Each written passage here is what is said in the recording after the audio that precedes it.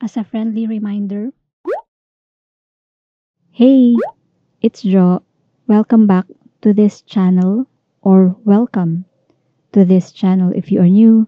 Thank you so much for watching this video or for listening to this podcast if you're listening on Spotify. I have a podcast named What Happened by Hey It's Jo. I will link it below. Please check the description box. For today's video, we are going to talk about the heartbreaking case of Zara Claire Baker. On November 16, 1999, Zara Claire Baker was born in the regional city of Wagga Wagga in New South Wales, Australia, to parents Emily and Adam Baker.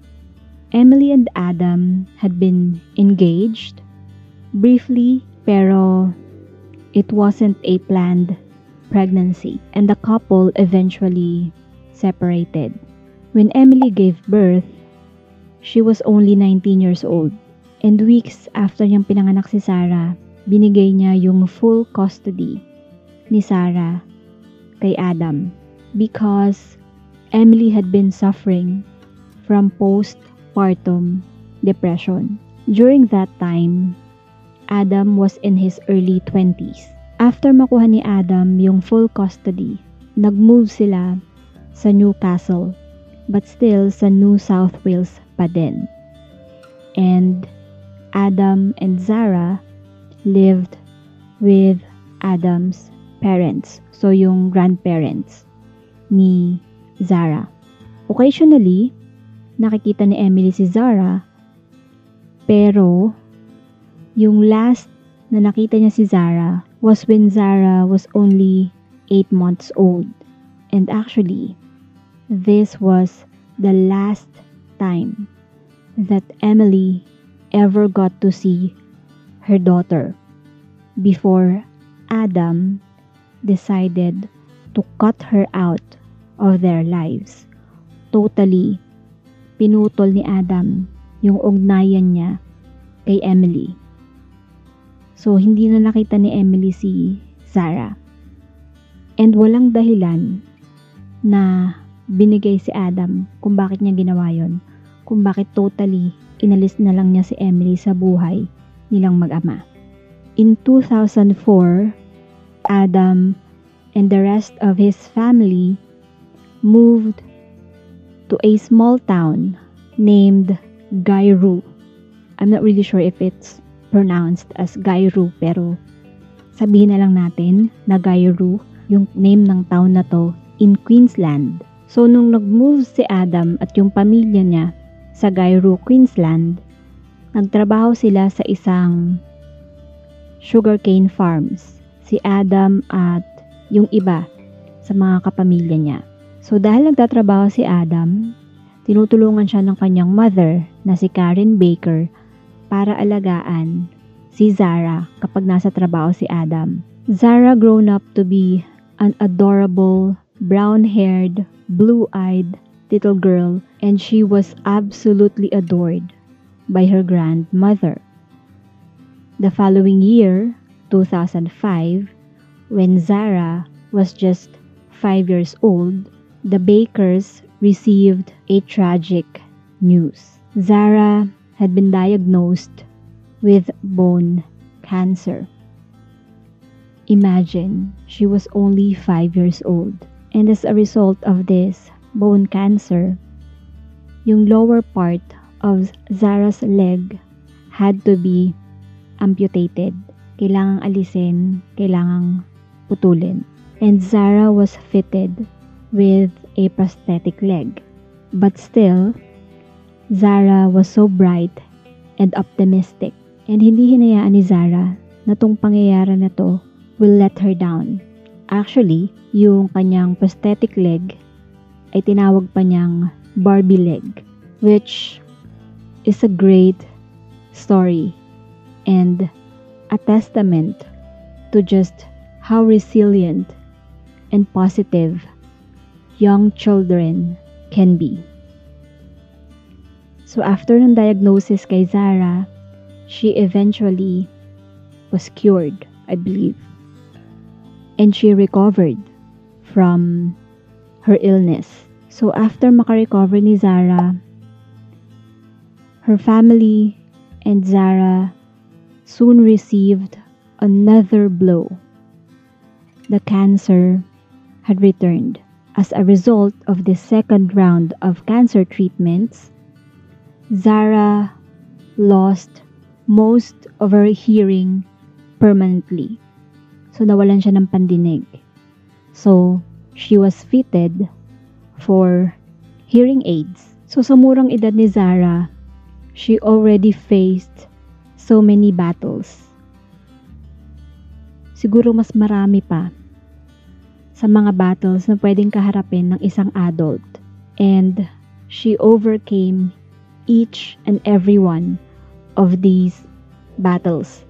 And she remained bubbly and positive throughout. And by 2008, Zara was in remission. At this point, I want to warn you that this video or this case involves a crime against a child. But definitely, I won't be describing graphic scenes or basta anything graphic. Pero I just want to warn you. So kung sensitive kayo sa topic na to, you can click out and watch other videos. Not specifically my videos, pero kung gusto nyong, manood ng ibang videos bukod dito, then you can click out. I'll just tell you enough for you to understand this case. So from 2006 hanggang 2008-ish, parang ganun, Zara had a lot of health battles. And during those times, siguro gusto lang ni Adam na makapaglibang, he used a website. It's like an instant messaging, parang Tinder, parang ganun. Basically, para siyang dating site, kumbaga. So, dito sa website na to, Adam was meeting women, nakikipag-usap siya sa iba't ibang tao, sa iba't ibang girls, kumbaga. And particularly, meron siyang isang kausap na ang username ay Gothic Fairy, aka Elisa. And Elisa was from North Carolina in the US. So, nasa magkaibang bansa sila. Nasa Australia, si Adam, and nasa US, si Elisa. And as I've said earlier, siguro kaya gumawa ng account si Adam dito sa website na to is para malibang siya, parang escape niya doon sa mga kinakaharap nila. Na aminin naman natin, napakabigat magkaroon ng ganitong problema, lalo na sa isang magulang na magkasakit yung mga anak nila. Diba lagi nga natin naririnig na sa mga magulang, especially na di bali nang sila yung magkasakit, wag lang yung mga anak nila. So siguro this is like an escape for Adam. And he was a single dad. His only child was very, very sick. So nagigets ko kung bakit gumawa siya ng account sa site na ganito. Para lang siguro malibang din siya. Paulit-ulit. Okay. So, nung na-meet ni Adam, si Gothic Fairy, doon sa website na yon, immediately, they hit it off. Straight away, they entered into a relationship. This relationship pretty much got serious, quote-unquote, kahit nasa magkaibang bansa sila. So, Elisa Fairchild is her full name. She was 40 years old during that time. And Elisa decided to visit Adam and his family in Gayru, Australia. And at this time, Adam was already 31 years old. So, 9 years yung tanda ni Elisa kay Adam. And nung 2008 nga, nag-meet sila face to face. Dahil pumunta si Elisa sa Australia And after nilang mag-meet, parang mas nagustuhan pa nila yung isa't isa. They fell in love with each other and they decided to get married as soon as possible. And they moved to the US together. Syempre kasama ni Adam si Zara. Kumbaga, tinanggap ni Elisa na may anak na si Adam. So, nag-move sila sa US kasama ni Adam si Zara. But if you think na it's a happily ever after, it's not. Because Elisa is already married. Of course, nung time na nagpakasal si Adam at si Elisa, hindi alam ni Adam na kasal na pala si Elisa sa iba back in the US. July 2008, nung nagpakasal si Elisa kay Adam doon sa bahay ng parents ni Adam. And halos lahat ng family and friends ni Adam, hindi nila masyadong bet si Elisa para kay Adam. And nung time na yon, hindi pa alam ng kapamilya at mga kaibigan ni Adam na Elisa was already married to another man in the US. And isa pa sa inaayawan ng pamilya at ng kaibigan ni Adam kay Elisa is because she was a compulsive liar. Because may ugali si Elisa na nagkukwento siya ng mga bagay-bagay tungkol sa sarili niya. Because Elisa will tell stories about herself, extravagant stories, like she was a cancer survivor or she was an ex-police officer that had been shot in line of duty. And sinabi ni Elisa na naging bounty hunter din siya. I'm not sure kung ano yung ibig sabihin niya sa pagiging bounty hunter, but yeah, yun ang kwento niya tungkol sa sarili niya. Sinasabi ng mga kapamilya at mga kaibigan ni Adam na parang lahat yun nangyari na agad kay Elisa. I mean, lahat yun nagawa ni Elisa, talaga ba?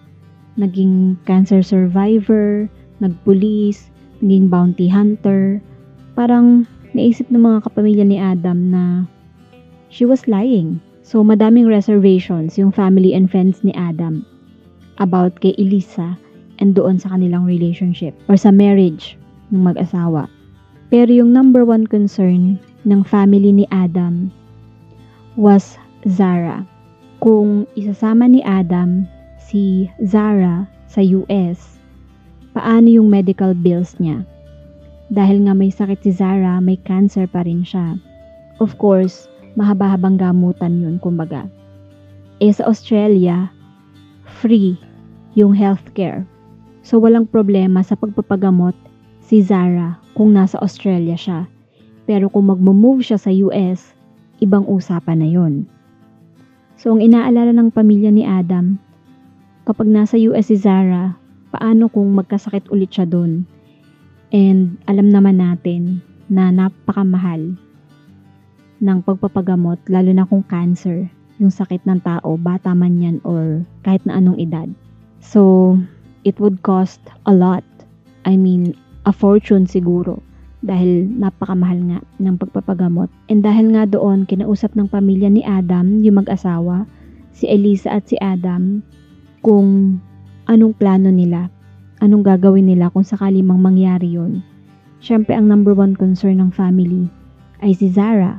Pero, inassured naman ni Zara at ni Adam na they had plenty, quote-unquote, of money na if anything daw, kung may mangyari man kay Zara, health-wise, na ang sabi ni Elisa, quote-unquote, she had more than enough money to take care of Zara.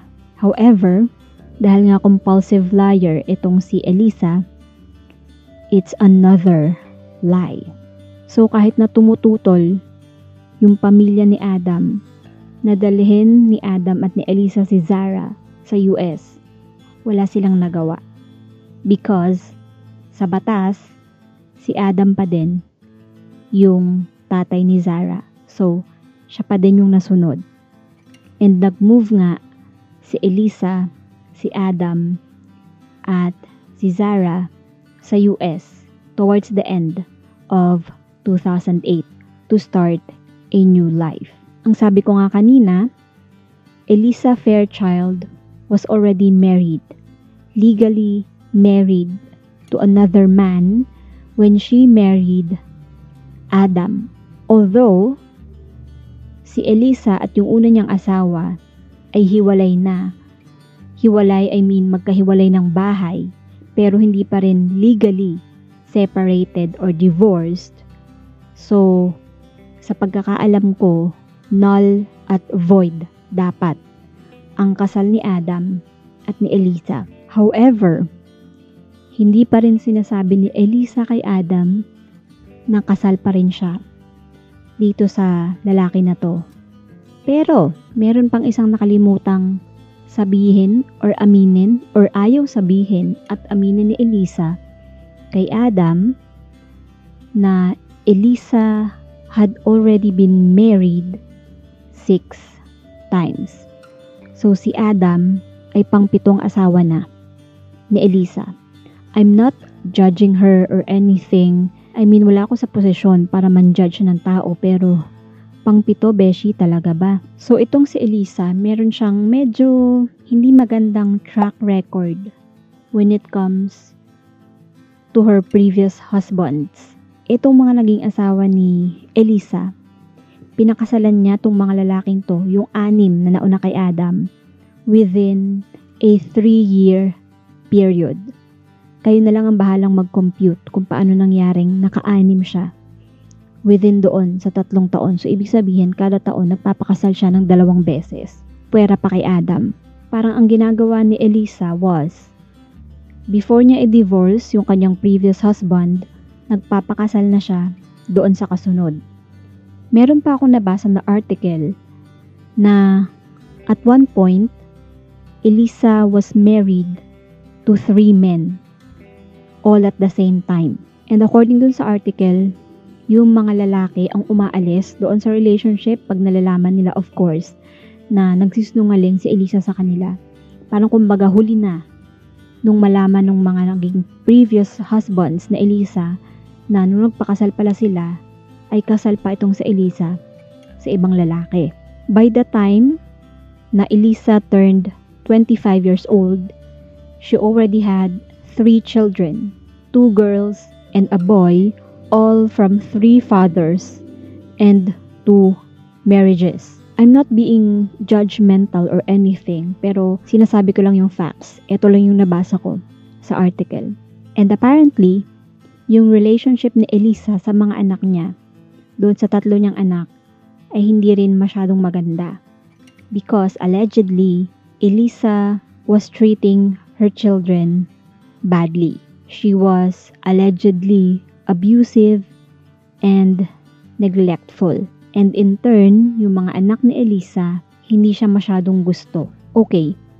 So, itong lalaki na pinakasalan ni Elisa before Adam, his name was Aaron. And ang weird pa dito sa sitwasyon na to, not only na si Aaron at si Elisa is still keeping in touch, inintroduce ni Elisa si Adam kay Aaron. Pero ang sabi ni Elisa, Aaron is her brother. Hindi niya sinabi kay Adam na si Aaron ay previous husband niya, pero pinakilala niya bilang kapatid. So in general, yung buhay ni Elisa was very unpredictable. And ang sabi pa sa article, Elisa lived at about 40 plus addresses in 7 years dahil lagi siyang nakikicked out doon sa mga inuupahan niyang bahay. And yung mga rason, iba-iba. Elisa also had a criminal record. Meron siyang 7 convictions for passing fake checks, mga peking cheque, plus baon din siya sa utang. So yung sinasabi niya na marami siyang pera at kaya niyang ipagamot si Zara if ever na kailanganin ni Zara ng treatment sa US, hindi siya totoo. Compulsive liar talaga si ate mo girl. So nung nag-move si Adam at si Zara sa US, tumira sila sa tatay ni Elisa in a small city called Hickory in North Carolina. In Catawba? I don't know. Basta yon. Sa Hickory, North Carolina. Of course, Adam and Zara were not legal residents of the US at this time. Pero ang alam ko, pwede namang mag-apply ng visa itong si Adam and mag-apply siya ng residency sa US. Pero Adam never did. Hindi siya nag-apply for residency. And after about 6 months of living in Hickory, Elisa's father kicked them out because of Elisa's abuse of illegal substances. Alam niyo na kung ano yon. Hindi ko na babanggitin. So dahil doon, nag-moved ulit si Zara, si Elisa, at si Adam. Nag-move sila sa isang flat or apartment in Granite Falls. And sabi ng mga kapitbahay, ng mga bakers, doon kung saan sila nag-move, lagi nilang naririnig na nag-aaway itong si Adam at si Elisa. Lagi daw merong explosive arguments yung mag-asawa. Both verbal and physical. And si Adam daw at si Elisa, lagi silang late magbayad ng upa nila dun sa kanilang apartment or dun sa kanilang flat. So after nilang hindi makapagbayad for 6 months, yung landlady nila asked them to leave, of course, bilang negosyo ang paupahan. Gusto mo rin kumita, and binigyan naman sila ng 6 na buwan na palugit, pero hindi pa rin nakabayad si Elisa at si Adam. And itong landlady nila ay nakatira katabi lang nung kanilang apartment or nung kanilang flat. And this landlady was shocked to learn na meron palang young daughter itong si Elisa at si Adam. Dahil in 6 months na nakatira si Elisa at si Adam doon sa paupahan niya, never nilang nakita si Zara kahit isang beses. Hindi siya lumabas ng kanilang flat para maglaro doon sa neighborhood, and walang nakakita kay Zara na mga kapitbahay. Imagine 6 months na nakatira si Elisa at si Adam doon sa flat na yon, pero never na nakita ng kapitbahay si Zara, which is weird. Kahit pa may sakit si Zara, I believe gumaling siya ulit nung bumalik ulit yung kanyang cancer. So, dapat kahit papano nakakalabas siya, nakakapaglaro siya, nakakalanghap siya ng sariwang hangin bilang bata, di ba? Actually, nakita naman ng landlady si Zara nung nag-move in yung family doon sa flat. Pero after niyang makita si Zara one time, nung lumipat nga doon yung pamilya, hindi niya na nakita ulit yung bata. So, inassume nung landlady na baka hindi talaga anak nung mag-asawa si Zara, baka relative lang, and nagstay lang sa kanila for a while, and nag-move out din, or kinuha din nung nanay or nung tatay. Isa pang napansin nung landlady, nung nag-moved out daw yung mga bakers doon sa kanyang flat, nakarinig siya ng strange noises sa attic. And bago lumipat yung mga bakers doon sa flat na pinapaupahan niya, wala daw siya naririnig na kahit na anong noise sa attic niya. So, nung nakalipat na yung mga bakers, nung umalis na dun sa kanyang flat, inutusan nitong landlady yung asawa niyang lalaki na i-check yung attic. So, sabi ng husband niya, nung nag-investigate doon sa attic, nakakita daw ng mga boards, ng bedsheet doon sa attic. And naisip nitong landlady na baka doon nagstay si Zara sa attic, or at least baka doon pinatulog nung mag-asawa for 6 months na lumipat or tumira sila doon sa flat kasi nga wala nakakita kay Zara. Pero it was never proven na doon nga pinagstay ng mag-asawa si Zara. So now let's talk about Zara's schooling. So para magkaroon ng sense kung ano ba yung nangyari kay Zara. Nung nag-moved yung Bakers sa US, Zara was enrolled in Hudson Elementary before transferring to Granite Falls Elementary. But it wasn't too long before Zara was pulled out of school. So before lumipat ng Granite Falls yung Baker's family, nag-aaral si Zara sa Hudson Elementary School. So yung attendance record ni Zara had been good. Kahit may sakit siya, yung attendance niya was almost perfect. And yung reason kung bakit pinull out si Zara sa school ni Elisa at ni Adam was because of the amount of complaints and concern for Zara's welfare from her teachers. Kasi itong mga teachers ni Zara sa Hudson actually kept a record detailing abuse that they thought na nangyayari or ini-endure ni Zara at home. Kasi minsan pumapasok si Zara na meron siyang mga bruises and one time pumasok siya ng may black eye. Of course, manonotice yun ng teachers ni Zara. So, nire-record nila yung mga details ng nakikita nilang possible na abuse kay Zara.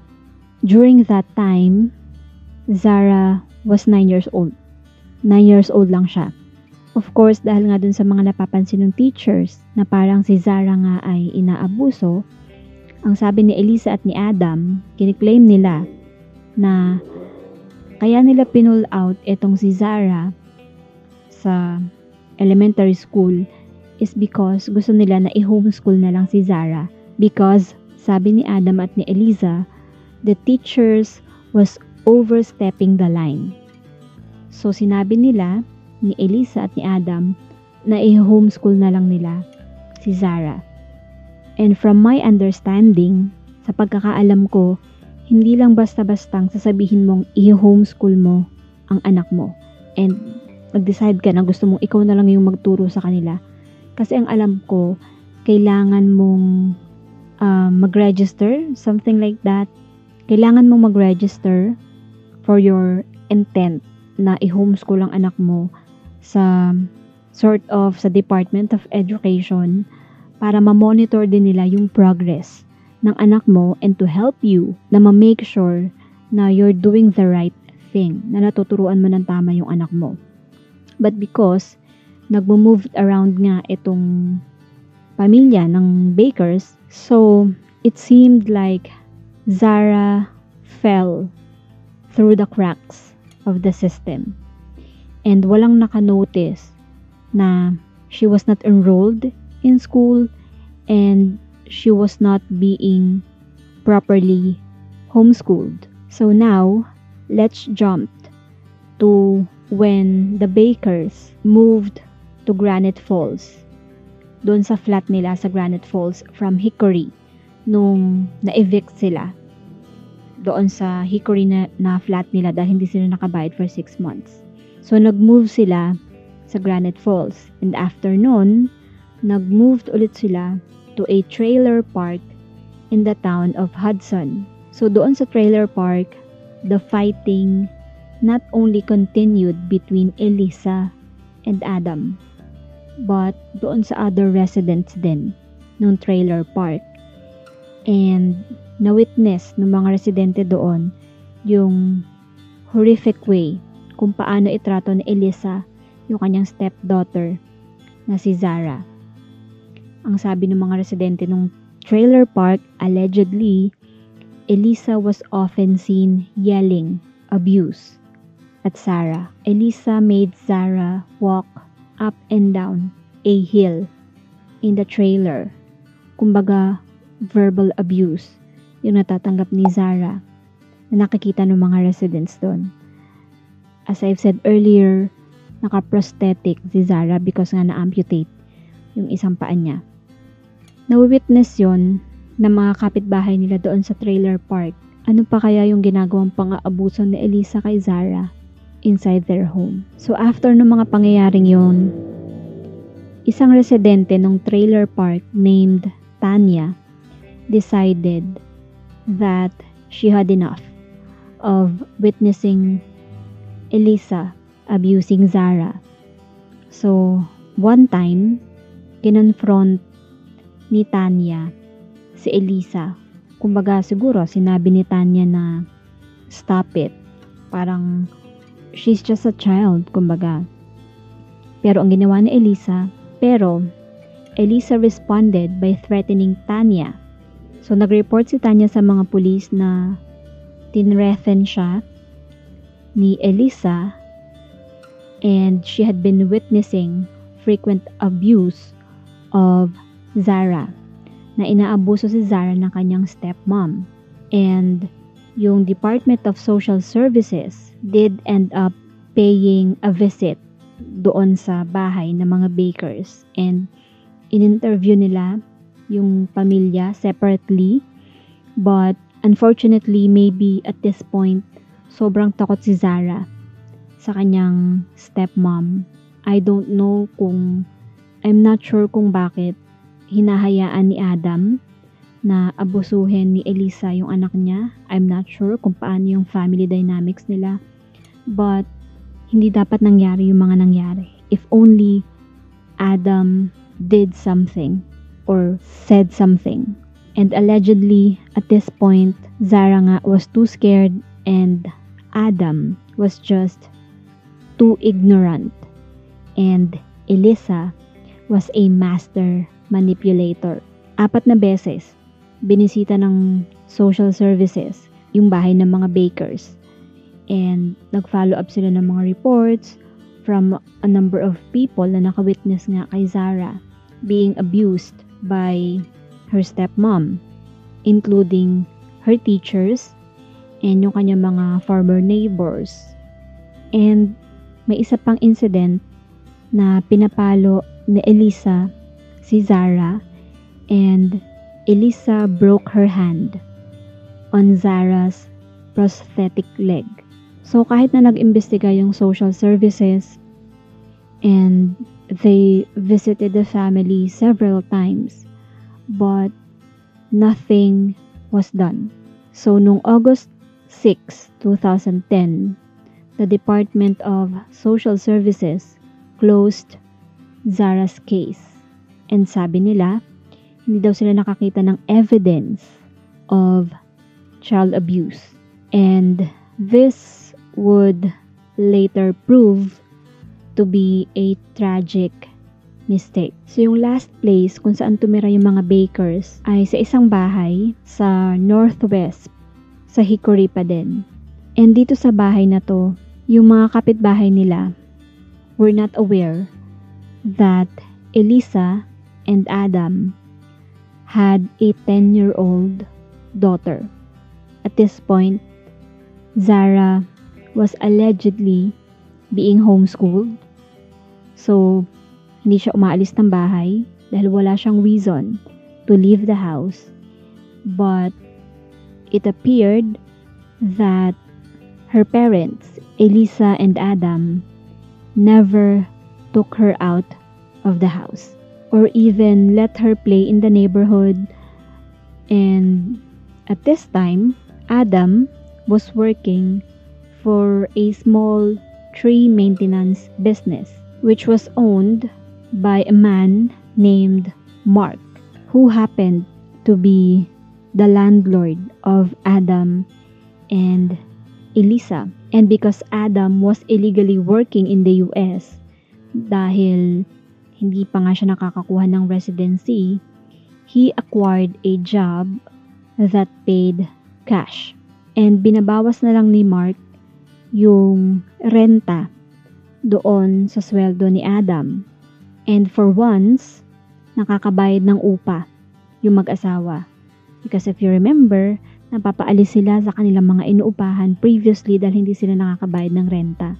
So dito, dahil yung landlord ni Adam ay doon din siya nagtatrabaho, so automatic na binabawas na lang yung upa sa sweldo niya. Allegedly, Elisa was drug dealing, and ang sabi pa, hindi daw alam ni Adam na yun ang ginagawa ni Elisa. I'm not sure kung gaano ka-ignorant si Adam na hindi niya alam kung ano yung ginagawa ng asawa niya. Noong October 9, 2010 at around 5 a.m. or 5:20-ish ng umaga, Elisa called 911 and sinabi niya sa operator na nagising siya and nakita niya na yung mga piles ng kahoy sa kanyang backyard were on fire.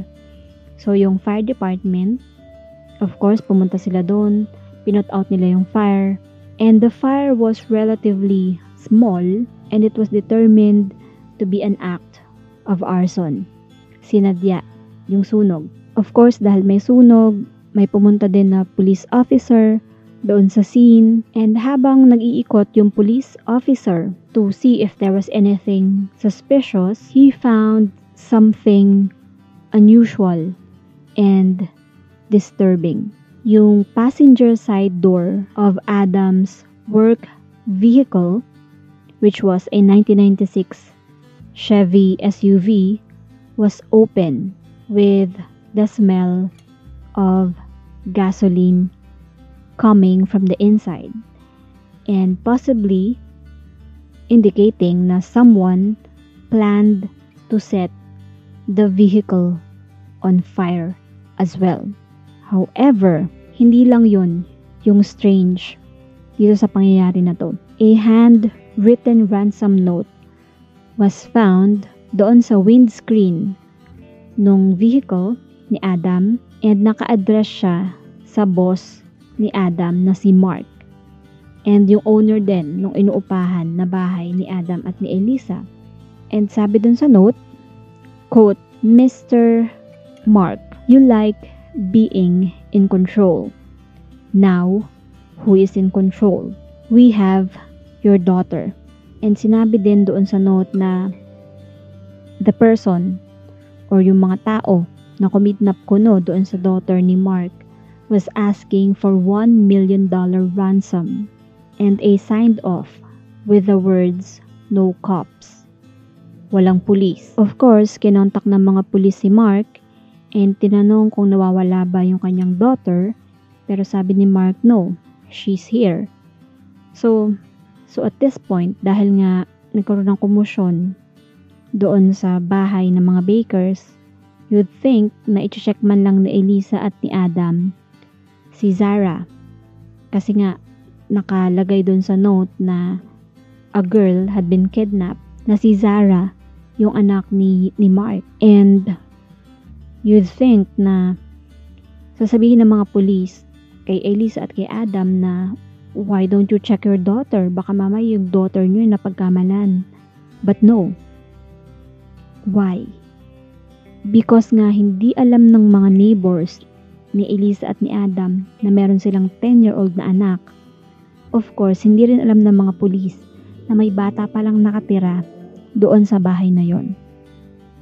That same day, October 10, 2010, after nung backyard fire, Adam finally decided na he should probably check on his daughter.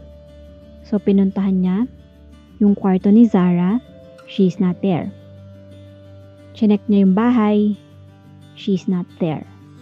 She's nowhere he can think of. At this point, Zara Baker is nowhere to be seen.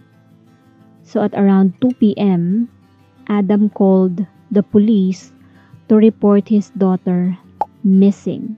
Yung start ng call ni Adam, very casual, yung tono niya was parang chill.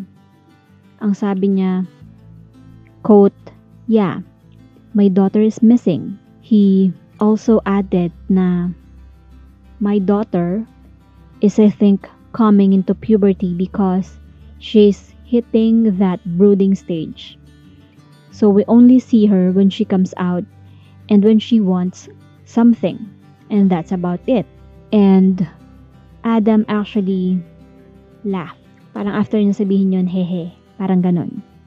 And parang ang weird na nare-report mo na nawawala ang anak mo, pero parang natatawa ka pa. Nakakaloka. Okay, moving on. I'm not saying that there's a right way and a wrong way to act when your child goes missing dahil wala pa naman akong anak. But definitely, hindi magiging ganito yung reaction ko or hindi ako matatawa or something like that kung i-report kong nawawala, especially kung anak ko ang nawawala.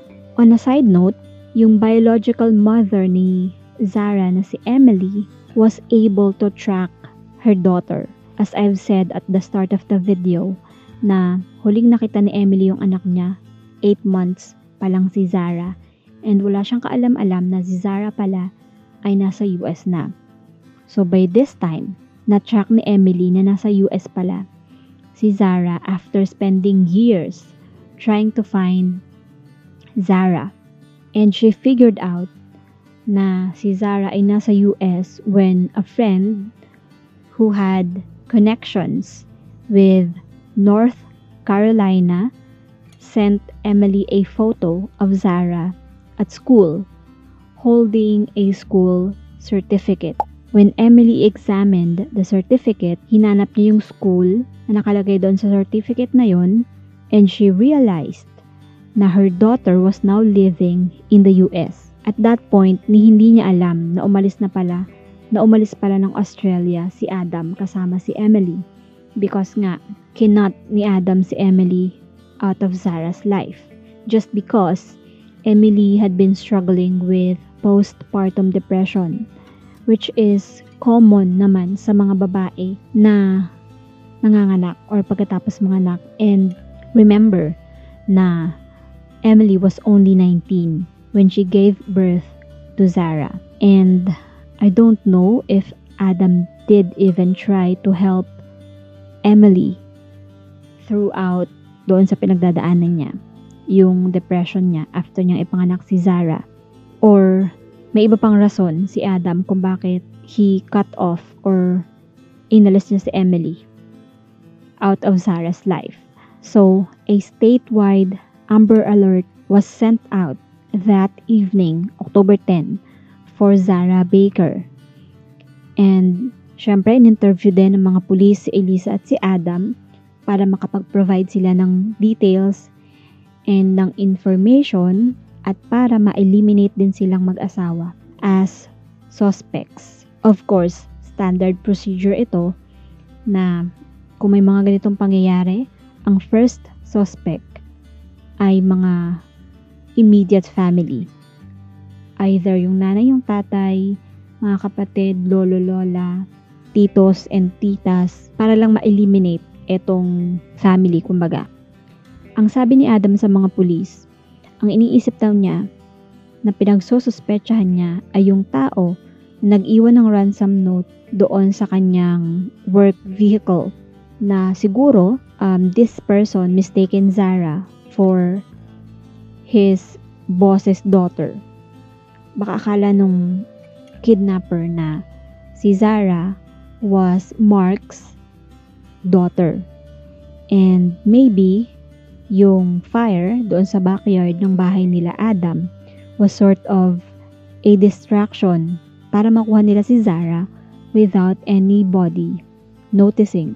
Ang sabi naman ni Elisa sa mga pulis na yung last time na chinek niya yung kanyang stepdaughter was at 2:20 a.m. And ang sabi ni Elisa, tulog daw si Zara nung tiningnan niya and wala siyang ideya kung ano nangyari. And kiniklaim pa ni Elisa na yung reason daw kung bakit hindi niya chinek si Zara pagkatapos ng fire was because Zara had a hearing disability, kumbaga. And yung nangyayaring commotion would not be able to make her react or anything because may problema na nga yung tenga ni Zara. So, she didn't want to disturb Zara's sleep. So, yung unang lugar, of course, kung saan naghanap ng mga clue yung investigators was the baker's home. And wala silang nakita na signs of forced entry and wala ding sign na umalis or lumayas ng kusa si Zara doon sa bahay dahil wala namang history si Zara ng paglalayas. And kung tutuusin, ang daming reason ni Zara para umalis, para lumayas, because she was being abused by her stepmom. And at this point, the investigators discovered that Zara's prosthetic leg was missing, but her hearing aids had been left behind. So kung naglaya si Zara, bakit hindi niya dala yung hearing aid niya? Ang hirap naman yatang umalis nang wala ka naririnig, diba? And why would a kidnapper take Zara's prosthetic leg? After all, kung wala yung leg na yon ni Zara, mas madali siyang itakas, kumbaga, nung supposedly kidnapper ni Zara. And kung naglayas man si Zara, dapat naisip niya na dalhin yung hearing aids niya para marinig niya kung ano yung mga nangyayari kung saan siya pupunta. Kasi kung tatawid man siya, of course, kailangan marinig niya na may sasakyan, kumbaga. So, no October 10 nga, Elisa was arrested. Pero, she was not arrested in relation to Zara's disappearance. She was charged with writing fake checks, larceny, communicating threats, and driving without a license. Habang nasa kulungan si Elisa, ongoing yung search for Zara. The police even had a rescue dogs with them para matrace yung amoy ni Zara, and yung mga dogs react. Yung dalawang dogs dala ng mga police ay nag-react doon sa vehicle ni Adam, yung Chevy na SUV, and yung shared vehicle na mag-asawa na Toyota Camry. The dogs alerted to the presence of human remains. So immediately, yung dalawang sasakyan were impounded by the police, and they continued their search in the neighborhood and nearby buildings. And nag-hand out din sila ng mga photos ni Zara sa neighbors. And this is when the police were shocked to learn that most of the neighbors didn't even know that a 10-year-old girl was living with Elisa and Adam. On October 11, Adam appears on Good Morning America, pleading with the public for any information on his missing daughter. The next day, on October 12, the Amber Alert for Zara Baker is cancelled after Elisa, Zara's stepmother, admits to police that she is the one that wrote the ransom note, and she also asks for an attorney, making her the prime suspect for writing the fake note. And Elisa is charged with obstruction of justice, adding to her other charges. Zara's missing person investigation is changed to a homicide investigation, meaning the search for Zara is now a search for her remains. One major problem that the investigators were having was pinpointing exactly when Zara had last been seen by someone other than Elisa and Adam, because nga hindi naman pumapasok sa school si Zara, and clearly Zara never left the house. She was rarely seen by anyone, and this made it very difficult to start the search in the right places. So basically, hindi alam ng mga pulis kung saan sila maghahanap, kung saan sila pupunta, because wala din silang time frame to put Zara in the house. Adam eventually admitted that he had not seen his daughter in about 15 days. Nakakalungkot. Biruin niyo yun, magkasama sila sa bahay supposedly paano nangyari na 15 days nang hindi nakikita ni Adam yung anak niya?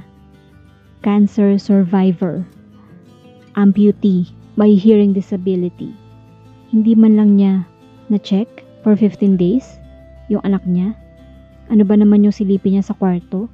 Hindi naman siguro palasyo yung kanilang bahay para hindi niya makita yung anak niya, di ba? Kahit na nagtatrabaho siya. Ang sabi kasi ni Adam, he worked a lot. And his days were so long, so by the time na makauwi siya, Zara was already sleeping. And he said na he would always pop his head doon sa room ni Zara and he will say goodnight even if Zara was already sleeping. As far as Adam can see, according to him, Zara was tucked in bed and ang sabi pa niya, it wasn't unusual for him to not see his daughter for long periods of time. And si Elisa daw had always been the primary carer, yung nag-aalaga kay Zara since lagi niyang nasa trabaho etong si Adam. And si Adam kasi nagtatrabaho siya sa isang furniture store. And ang sabi niya na si Zara daw at si Elisa ay nagpunta dun sa kanyang pinagtatrabahuhan on September 22. Meaning, at least, nung araw na yon, September 22, na Zara was alive until doon sa point na yon. So, no October 25th, 2010, Adam is arrested. And like Elisa, the charges have nothing to do with Zara. Yung charges ni Adam included 5 counts of writing worthless checks, 3 counts of failing to appear in court, 2 counts of communicating a threat, and failure to return a rental property. All crimes he had committed since being with Elisa.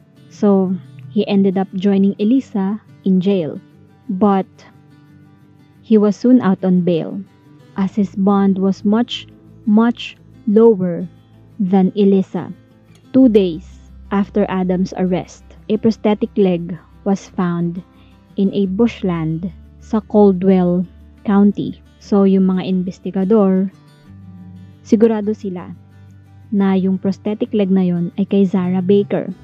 But to be sure, kinumpare nila yung serial number ng prosthetic leg with Zara's medical records back in Australia. And it was found to be a match doon sa prosthetic leg ni Zara.